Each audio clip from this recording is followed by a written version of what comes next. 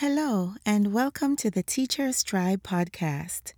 I'm your host, Maxine McFarlane, a Jamaican educator living in the United States of America, and I'm a nurturer of minds and hearts. In Jamaica, people say, "Passing christening picnic first." Literally, that means a pastor will christen his child first. Well, I deviated from that saying because I engaged educators from the United States and South Africa before having anyone from my beloved Jamaica. The Inspiring Educators series continues this week with two of my colleagues who currently teach first and fourth grade, respectively. I'm very excited to welcome and introduce two special guests, my fellow Yardies, Arlene Steers and Camilla Roper Robinson. Arlene Steers was born in the parish of Manchester, but grew up in St. Elizabeth, Jamaica. She spent most of her adult life in the country's capital city, Kingston. She enjoys watching television and listening to most genres of music. Miss Steers completed a diploma in teaching at St. Joseph's Teachers College in Kingston. She later attended the University of the Caribbean, where she earned a bachelor's degree in education. She taught in Jamaica for 9 years and has been teaching in the United States for the past 4 years. Camilla Roper Robinson was born in Highgate in the parish of St. Mary, Jamaica. She also earned her diploma in teaching from St. Joseph's Teachers College and an undergraduate degree in early childhood education from the University of the West Indies. She also has training in other fields and even ventured into entrepreneurship prior to her teaching career. Camilla taught in early childhood institutions in Jamaica and led various clubs at school. She enjoys participating in her church as well as community activities. In today's episode, they share their individual journeys that led them into the teaching profession and eventually taking on the role of cultural exchange educators in the United States. Stay tuned for our conversation on the other side of this. Passionate teaching is what we do. The joy of learning brings the light too. For parents and teachers everywhere, let's show our children how much we care. Rich experience I bring to you. Happy you join to share your passion too. Oh, it's the joy of learning. Oh, it's the joy of learning.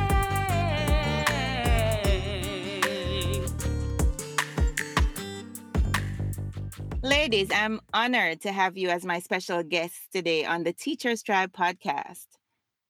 Thank you for having us today. It is my pleasure to be here with you.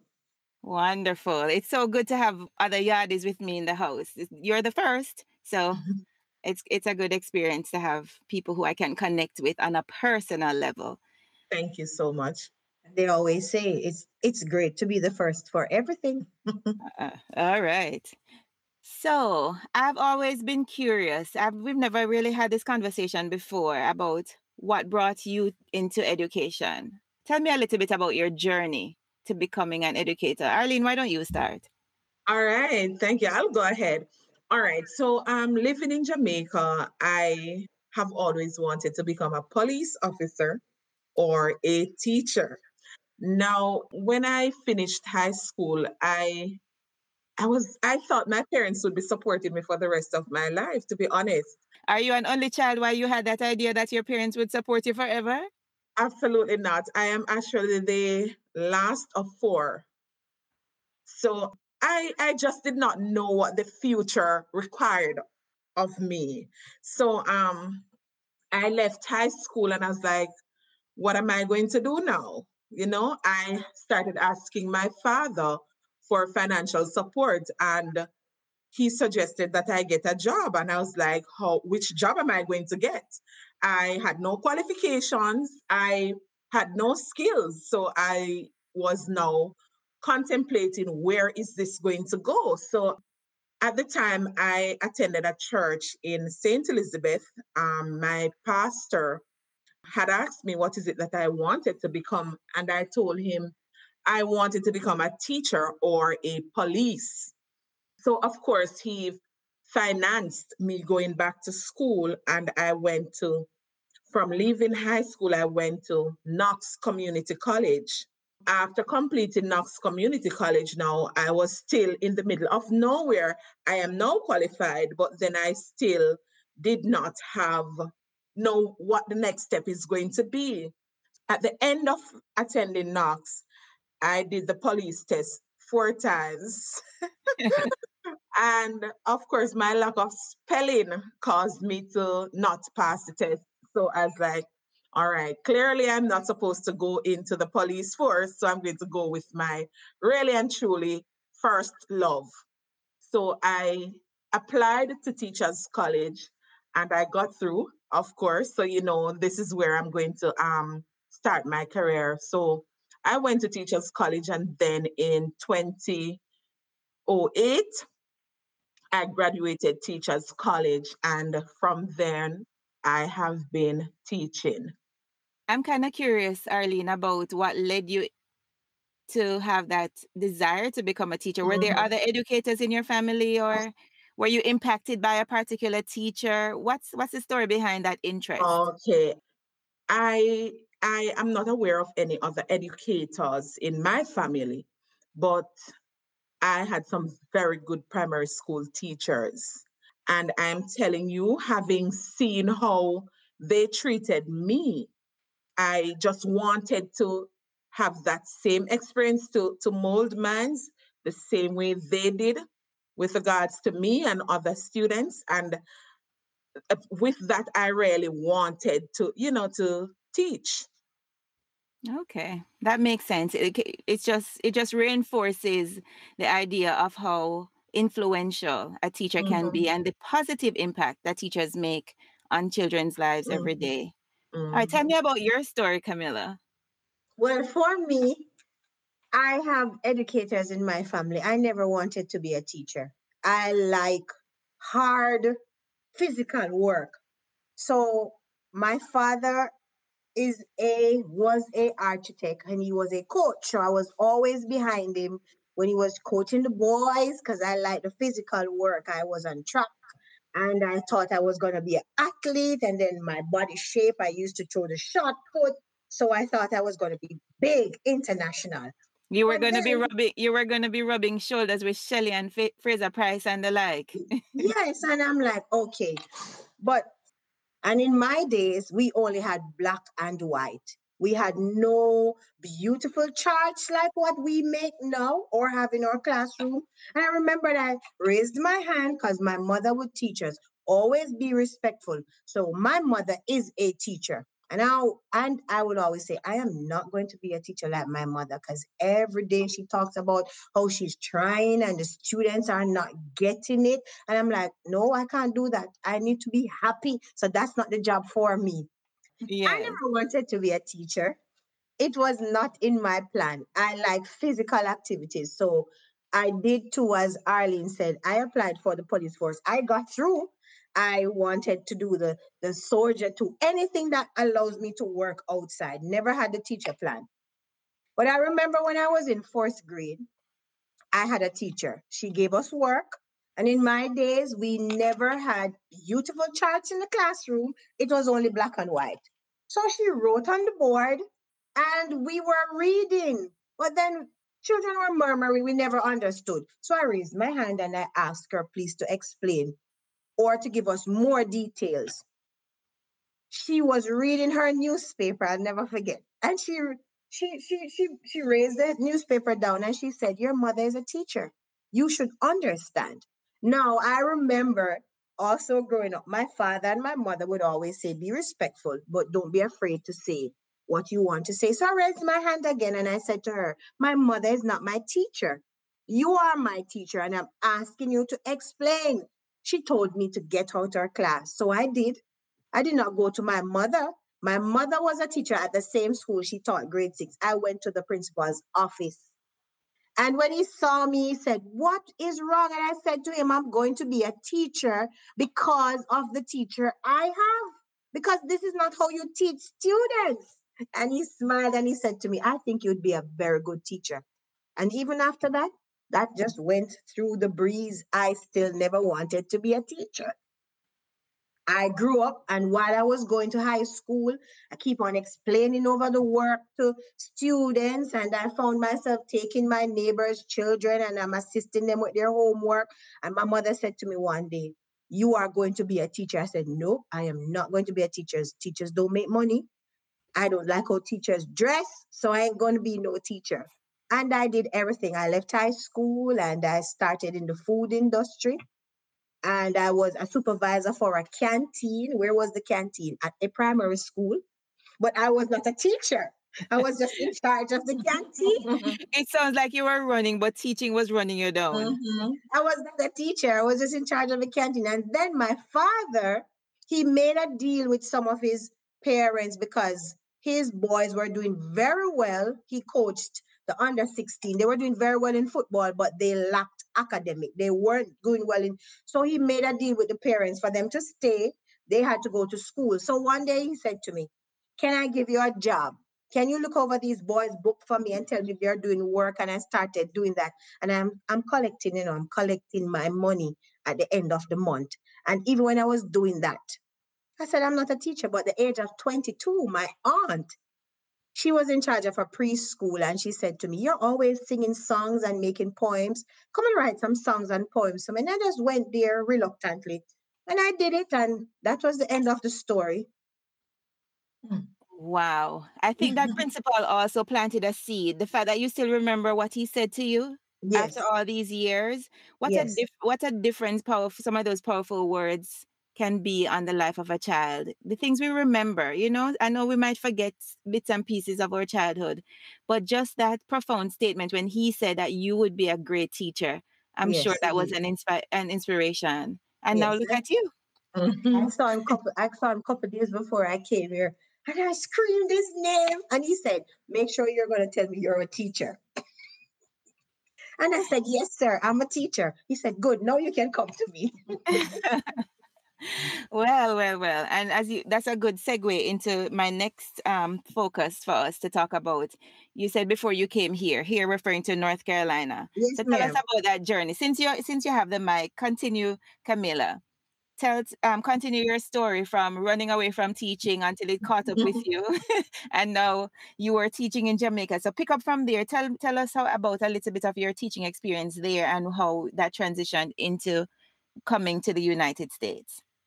Teaching in Jamaica, I have learned a lot because I was in both the private and the educate and the government system. In the private system, to me, it was more stressful because the parents are more demanding, and it's all about their paying, so this should be happening and that should be happening. It was more stressful, but I did what I normally do. I had my way of getting through to the children and the parents.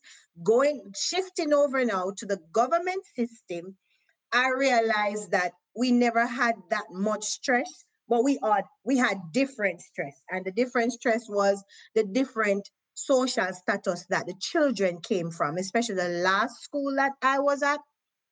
We had much stress in regards to all parents, they were not the same. So I was looking for the same thing that came from the private sector.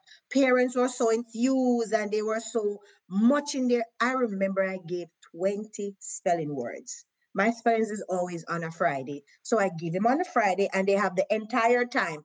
And the child got one wrong. I saw the grandmother by the mother's side. I saw the grandfather by the father's side. I met two aunts and I met the father and the mother. So I thought something was wrong. So when they called me to the office, I was like, "What's the news?" And the mother was crying. The grandfather was crying. So I was convinced that something was wrong. What was wrong? The child got one spelling word incorrect. They wanted to find out from me what could they do for the child now. And I was blown away. I That's could not that's that, believe that's that parent one that spelling that word. So that, but when I went to the government system now and I give the same 20 spellings and children are getting 4 and 5, I stood at the door because I was looking for parents to come to me to find out what is wrong. And that was my shocker. I realized that I did not have the same group of parents, so I had to do much more work and I had to find different strategies so the children would be able to find it in themselves to be motivated, and then the parents would see the difference. And I did what I had to do, and then that's when the parents start coming to me. So I had a switch. I had a rude awakening when I worked in the different sectors. Parental involvement is different, but Yes, maybe ma'am. just to bring a little context to the example, though, many of the parents who would be able to send their children to those private schools maybe have more flexible schedules. Maybe they're business owners, based on the societal structure. So That's true. it doesn't necessarily mean. I'm just saying this for the audience, that the parents who send their children to primary schools aren't as interested or as involved, but they maybe wouldn't physically show up as readily as other Yes. parents could, because they're Mhm. busy out there working, trying to support their children, trying to get them to get a better education. So Mhm. they're working and earning. Not necessarily, it's not necessarily an indication that they are not as Mhm. concerned about their children, but it's just the way the society is structured, and what they have to do to make ends meet. But there is really a difference in both cases. All right, so let's continue the story a little more before I come back to you, Arlene. How long did you continue with that, and then what led you to take on this international teaching experience? I never knew about over international teaching job. I never knew about it. I had a co-worker that came to the last school that I was at, and I realized after 2 years I did not see the person anymore at school. So WhatsApp was in at this time. So I said, "Hey, checking on you. I haven't seen you upstairs or downstairs." And about 2 weeks after, the person responded and said, "I am not there anymore. I am back here." So I'm like, okay. I didn't say anything else after that. So a week after that, the person said, "I realize you don't understand what I'm talking." So I responded and said, "No." So he said, "I was just on a break because I am doing a international program." I said, "Oh, that's so nice, but we're going to miss you." Then he said, "I recommend you to try it." So he sent me a link, and all I did was to fill up the form, and that's it. I just filled out the form. I went and did interview. I remember the day, Miss McFarlane, I counted all the persons who came to the interview because I was so early and I had the first seat. I counted not to, I'm normally not nervous, but on that day I was nervous. It's like reality hit me. You're doing a thing to go overseas. I've traveled, but I've never thought about leaving Jamaica to go live overseas. And I counted, it was 75 individuals who came Wow. to do the interview. And I'm like, "You're going to get through. You're not going to get through. That person is going to get through." I was just looking at how they were nicely dressed and all the materials and the equipment they had. And this girl had only one chart and a couple of toppers and some markers. And I said, "I'm going to teach." And I just did what I need to do. And it was 12 of us who got through. Wow, 12 out of 75. Yes, ma'am. Hmm. All right. So a new journey started for you. All right. So Arlene, you had your fair share of police chasing you, or maybe no, the other way around. You chasing the police. You chasing the police dream, but it was clear that education was where you should you should be. So tell us about your journey now. Okay, so having completed Teachers College, I started teaching at a primary school in Jamaica. I started off at fifth grade. I must tell you, that principal is a female principal. I absolutely love her, and I will carry her in my heart forever. I am truly grateful for the fact that she gave me that opportunity She saw that, and I'm telling you, she is an absolutely good principal. And if she was able to see teacher in me, to afford me the job to teach, to educate her students, I'm super grateful to her for that. So having completed college now, and I started teaching fifth grade, the first year when I went there, I got a group of boys. And that's when I started finding out how to build relationships with students, because I got the boys who in fourth grade would be on the roof, tearing down the school and so on. And having gotten the boys, I was able to tame them. I was able to have a connection with them.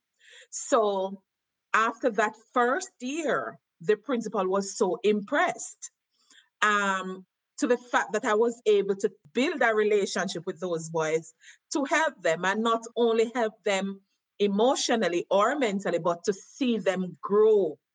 One quick Yes, question. I know in different parts of the world, schools are structured differently. So a class of grade 5 students, approximately how many students did you have that first year, Arlene? 38. 38 students for my first year. And I'm telling you, immediately I fell in love with teaching, even though I did not know what I was getting into, but I was in love and I knew that this is what I wanted to do. And finishing my first year, I went on to teach in fifth grade for 2 more years, and the principal retired. So we got a new principal. And when he came, he said to me, "You're not a fifth grade teacher, man. You should be teaching sixth grade. You're here early every day. You are responsible. You're fulfilling all that is expected and more. So I think I want to try you for grade 6." Hold on a So second. mhm, I think I want to bring context to our conversation because I yes, can understand why a principal would choose a strong teacher for grade 6. So, as you're telling your story, give a little more detail so my listeners can understand what is so special about a grade 6 in our primary school setting. all right. Now in Jamaica, grade 6 is where the kids are prepared for high school. Now, high school is not just a transition from grade 6 to high school. You are what we would say promoted to a high school based on your academic performance. There are high schools that have super high standards and super high expectations in terms of academic performance. And I would say academic performance, even though there are some people from different sections of the society who can get their kids into those um, Affluent. traditional high schools, those affluent high schools, without the academic background. But for the most part, the kids need to be performing at a certain standard in order to get to those traditional high school, the top traditional high schools. And a big part of that process is Mhm. preparing them for the national Not exams exam, right? that So is would sit in grade 6. yes, so if you're a grade 6 teacher, you now have the responsibility to prepare the kids to transition to a traditional, to a top traditional high school. Now, at my school, streaming was done. And when we say streaming, we're talking about taking out the kids who are performing, whose averages are ranging anywhere from 80, 80 to 100. So all of those kids would be pulled into one classroom. Now, when the principal thought that I was grade 6 teacher quality, he gave me a class. Now, my class was not streamed. They had taken out all the 80s and above 80s average students and put them in a different class. So I had a mixture of all the students. So for the first year of teaching grade 6, I had 30 8 students, and 21 of my students went to traditional high schools, right? And That's a big accomplishment, yes, especially this is your first year teaching at grade 6. mm-hmm, mm-hmm. So having done that now, initially I didn't tell you I was afraid. When he announced my name for grade 6, I cried. So a friend of mine said to me, "Why are you crying? Are you crying tears of joy? Are you fearful?" I was super fearful because the grade 6 content is very heavy. So for the first year, I got 21 traditional schools. The second year, I got 30. And the year just before I came here, I got 33 traditional high schools. Was the makeup of your class as similar as in the first year? Absolutely, absolutely. And with all of that being said and done, the parents, when they heard that I was leaving, they were so disappointed because they were preparing their kids to come to my class. I'm telling you, it was absolutely a good experience. And to see the end product of just starting out as teaching, but in to see that you were able to help to groom those minds to prepare them for their future. I talked to some of them. They are professionals now. They're doing good, and I'm super proud of them. That's fabulous. Yeah. I held on to something that you said earlier, Mm-hmm. Arlene, about building relationships, how Mm-hmm. important that is. I'm a big proponent of that Yes. too. I want to know now, how have you utilized your experience of building relationships with those children in Jamaica? How have you brought that into your current teaching situation, teaching in the United States now? All right. Teaching in the United States is absolutely different from teaching in Jamaica in terms of emotional stability. Some of the kids here, they're somewhat hesitant to bond with you at first because of the different cultures.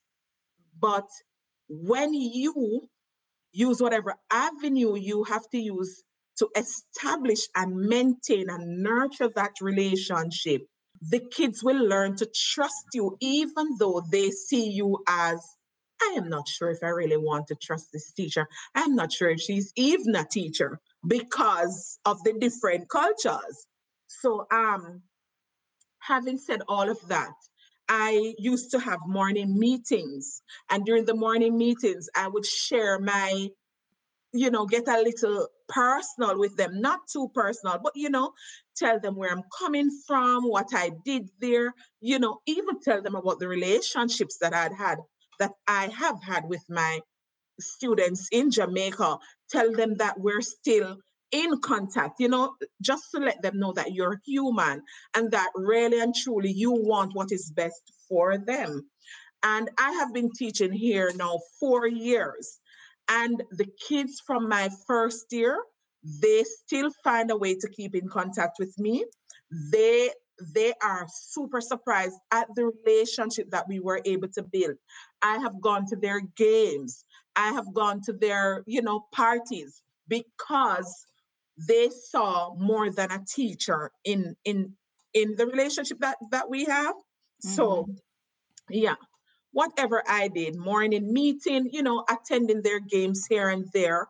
And even when I taught concepts that they did not understand, I open up that avenue for them to come and have that one-on-one time with me, building that trust, an environment of trust and security. And that definitely helped in building the relationships.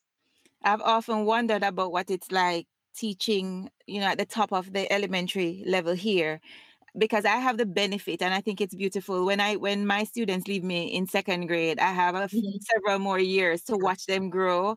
And sometimes, but when they get up to fifth grade, and I'm thinking, oh, now they're going off to middle school. mhm, But I think of a teacher like you who build that relationship for 1 year and then they're off mhm.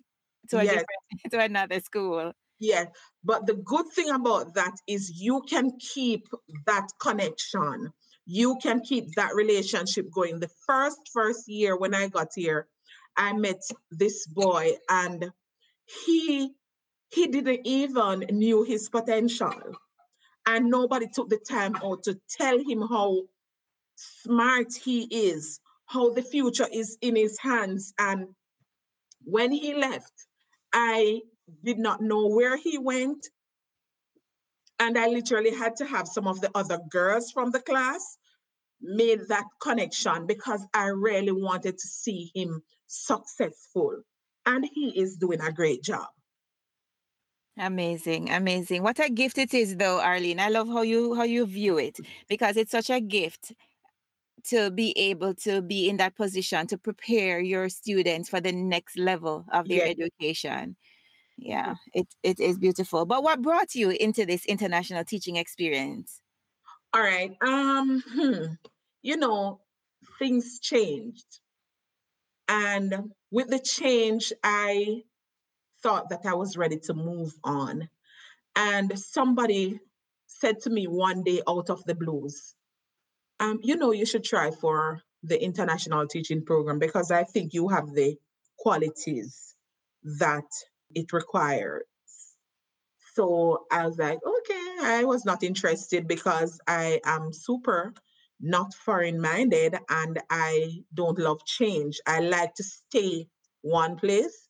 It's a comfort zone for me and I love being in my comfort zone. So I didn't think about it at all.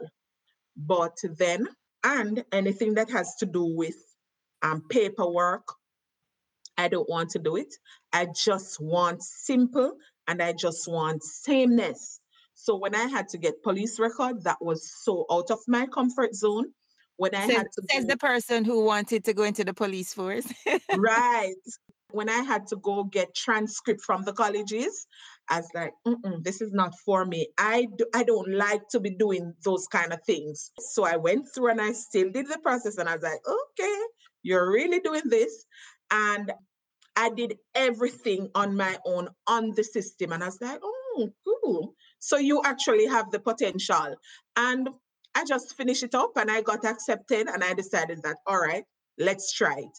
For the first year, I was not prepared mentally, I was not prepared emotionally. I was ready to go back to my comfort zone.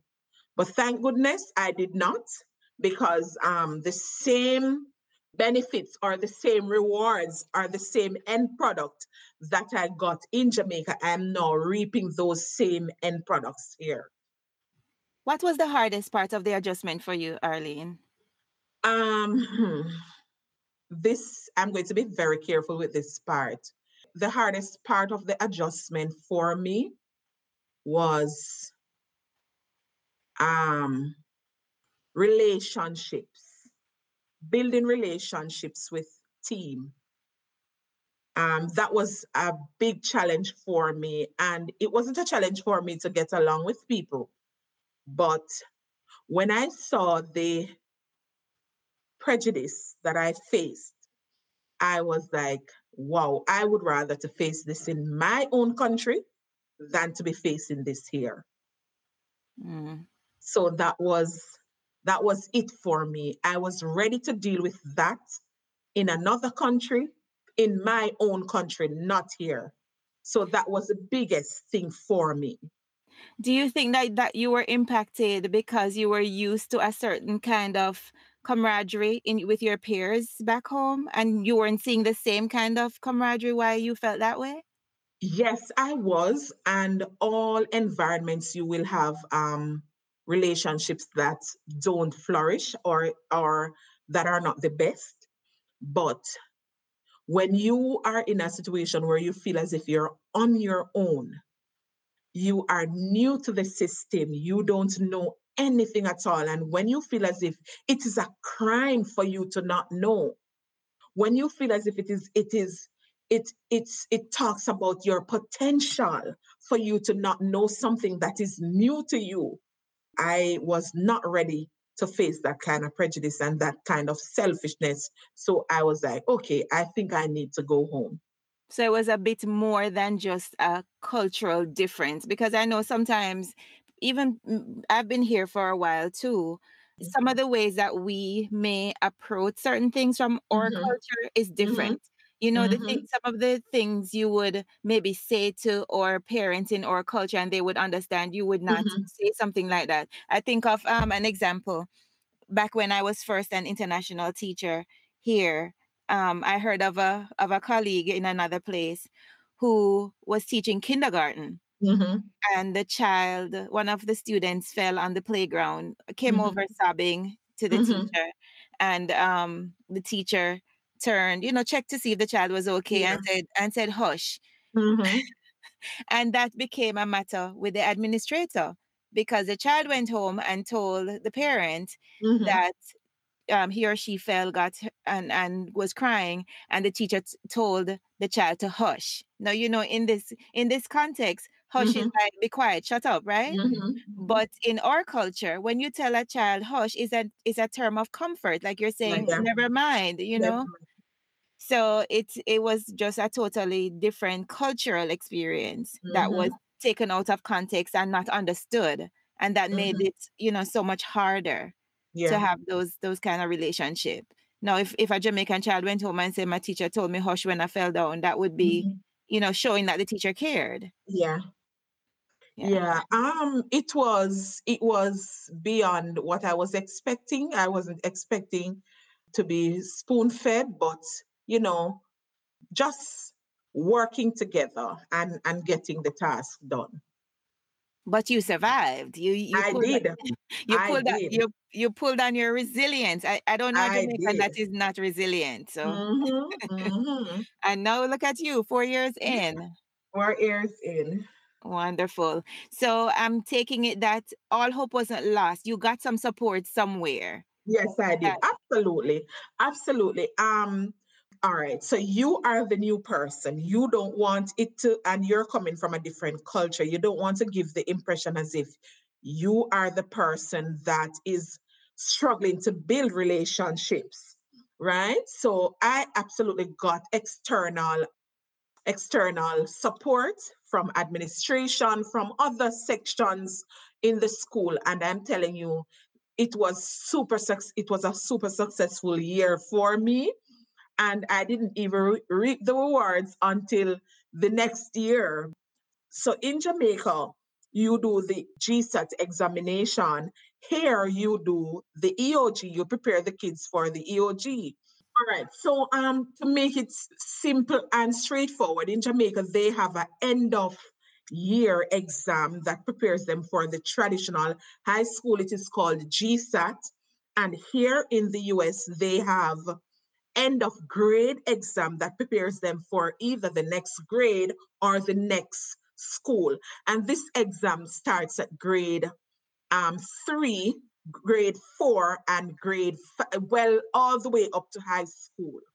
So teaching fourth grade is preparing them for that big exam, and it's a big thing, right? So for my first year, I saw the grades. I didn't know what they mean, but then in in the next school year, I would see a reflection elsewhere that would suggest that you did an absolutely great job, because you actually do get paid for how well the kids do in those exams.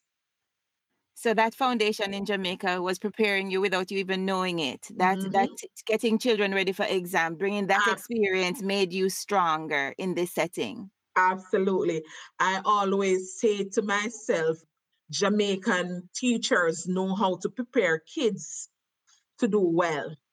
And that experience preparing them for GSAT definitely helped me to prepare them for their EOGs.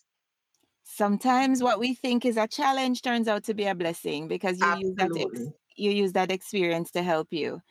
I'm jumping Mhm. back to you now, Camilla, because Arlene and I were talking a bit about relationships, and I started reflecting on what you were sharing before when you were helping, I guess, tutoring those athletes who were on your father's coaching team, and how you, I guess, maybe started building relationships in that way. But how is it for you here now that you've transitioned to the United States and you're not you're not doing just tutoring of on the side, but you're teaching full time and you are in lower elementary. So tell us about what it's like building relationships in the lower elementary school. The experience is much as similar as in Jamaica. I had super relationship with all the classes I taught in Jamaica to the point of where I don't see it. This is me personally. I don't see a child attending school for 2 to 3 days. I'll call. In Jamaica we never had talking points, but I'll send a message because children normally go to school that somebody in the school knows where this child live or is a neighbor or a friend. And I would reach the point where I'll reach the children's home, I'll take their homework.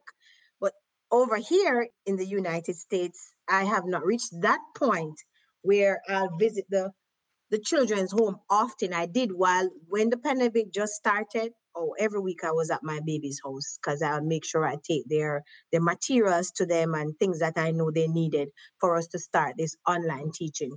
But what I would do, I would make sure I introduce myself to the parents because if parents are not comfortable, then it's not going to be a good year of teaching. And for a teacher, as Arlene said, you have to be mentally prepared to do your work. So I made sure that I introduce myself to the parents. I'll tell them a little about myself and my do's and don'ts because as a teacher, we can't have a open classroom system or else everything is going to happen that we don't want to happen.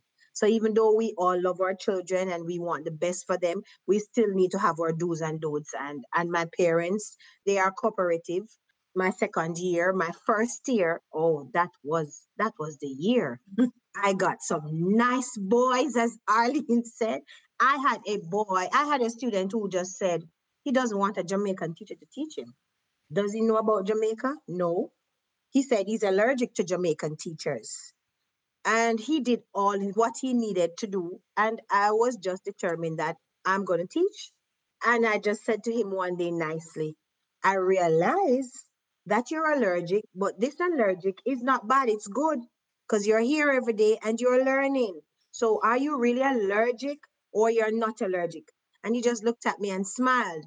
No, it was a case where the first day we had our open day classroom where we're introducing ourselves. A parent asked me, when are you going back to your country? Whoa. Yes. I said, hi, my name is, and he shook my hand and he said, when are you going back to your country? I said, what time are you asking me when this meeting is going to be over? It's going to be over this time. And anything else you want to ask me, I would be sure to answer your questions. So I have gotten it in regards to students and parents don't think that I am qualified enough of teaching their children, but I'm a Jamaican. I Exactly. am I am a Jamaican in bone and in flesh. I You cannot allow because somebody said this or you see the action of someone, you don't do what you should do.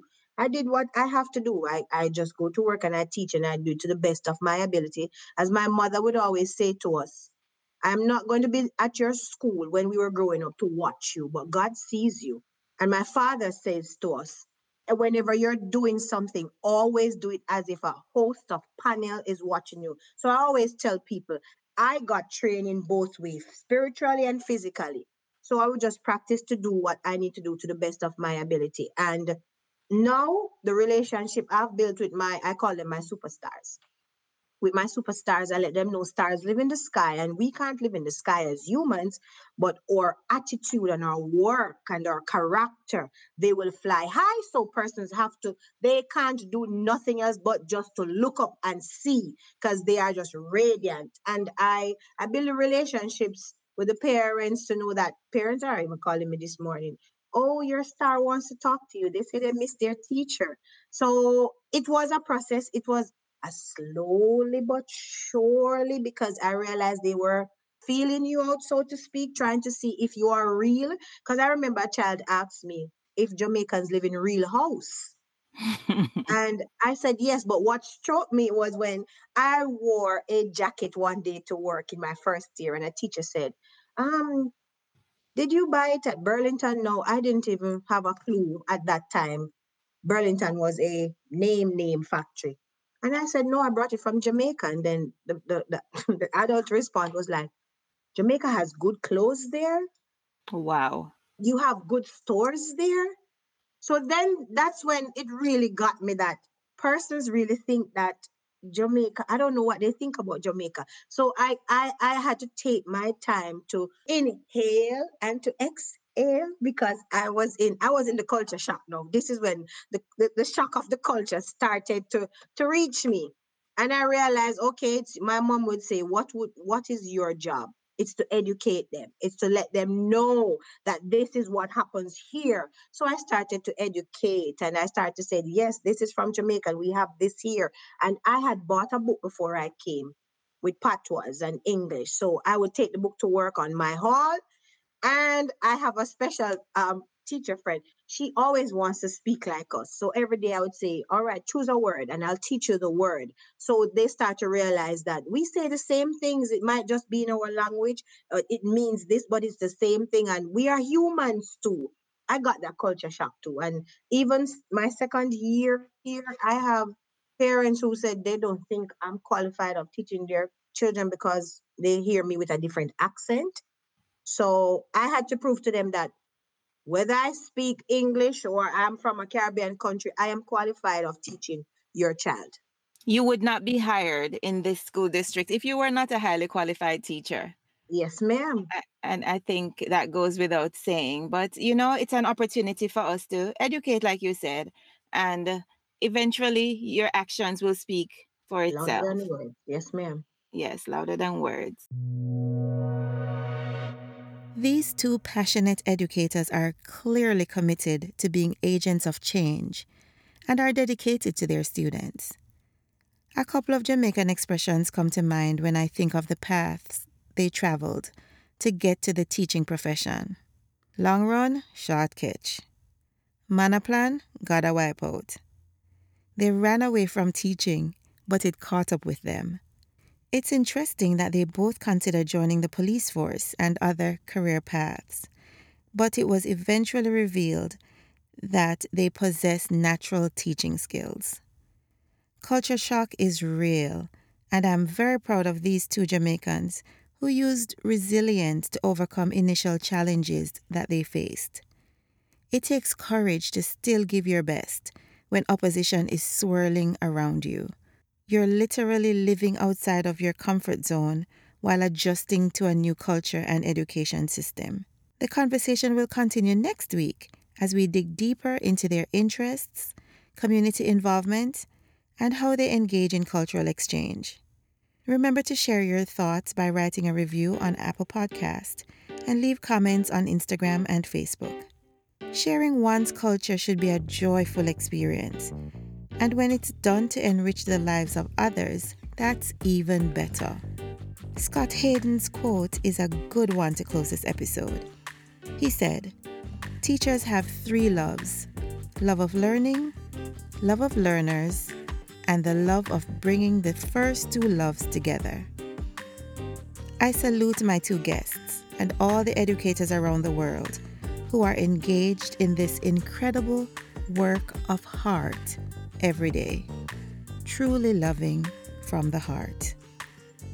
Until next week, walk good and one love.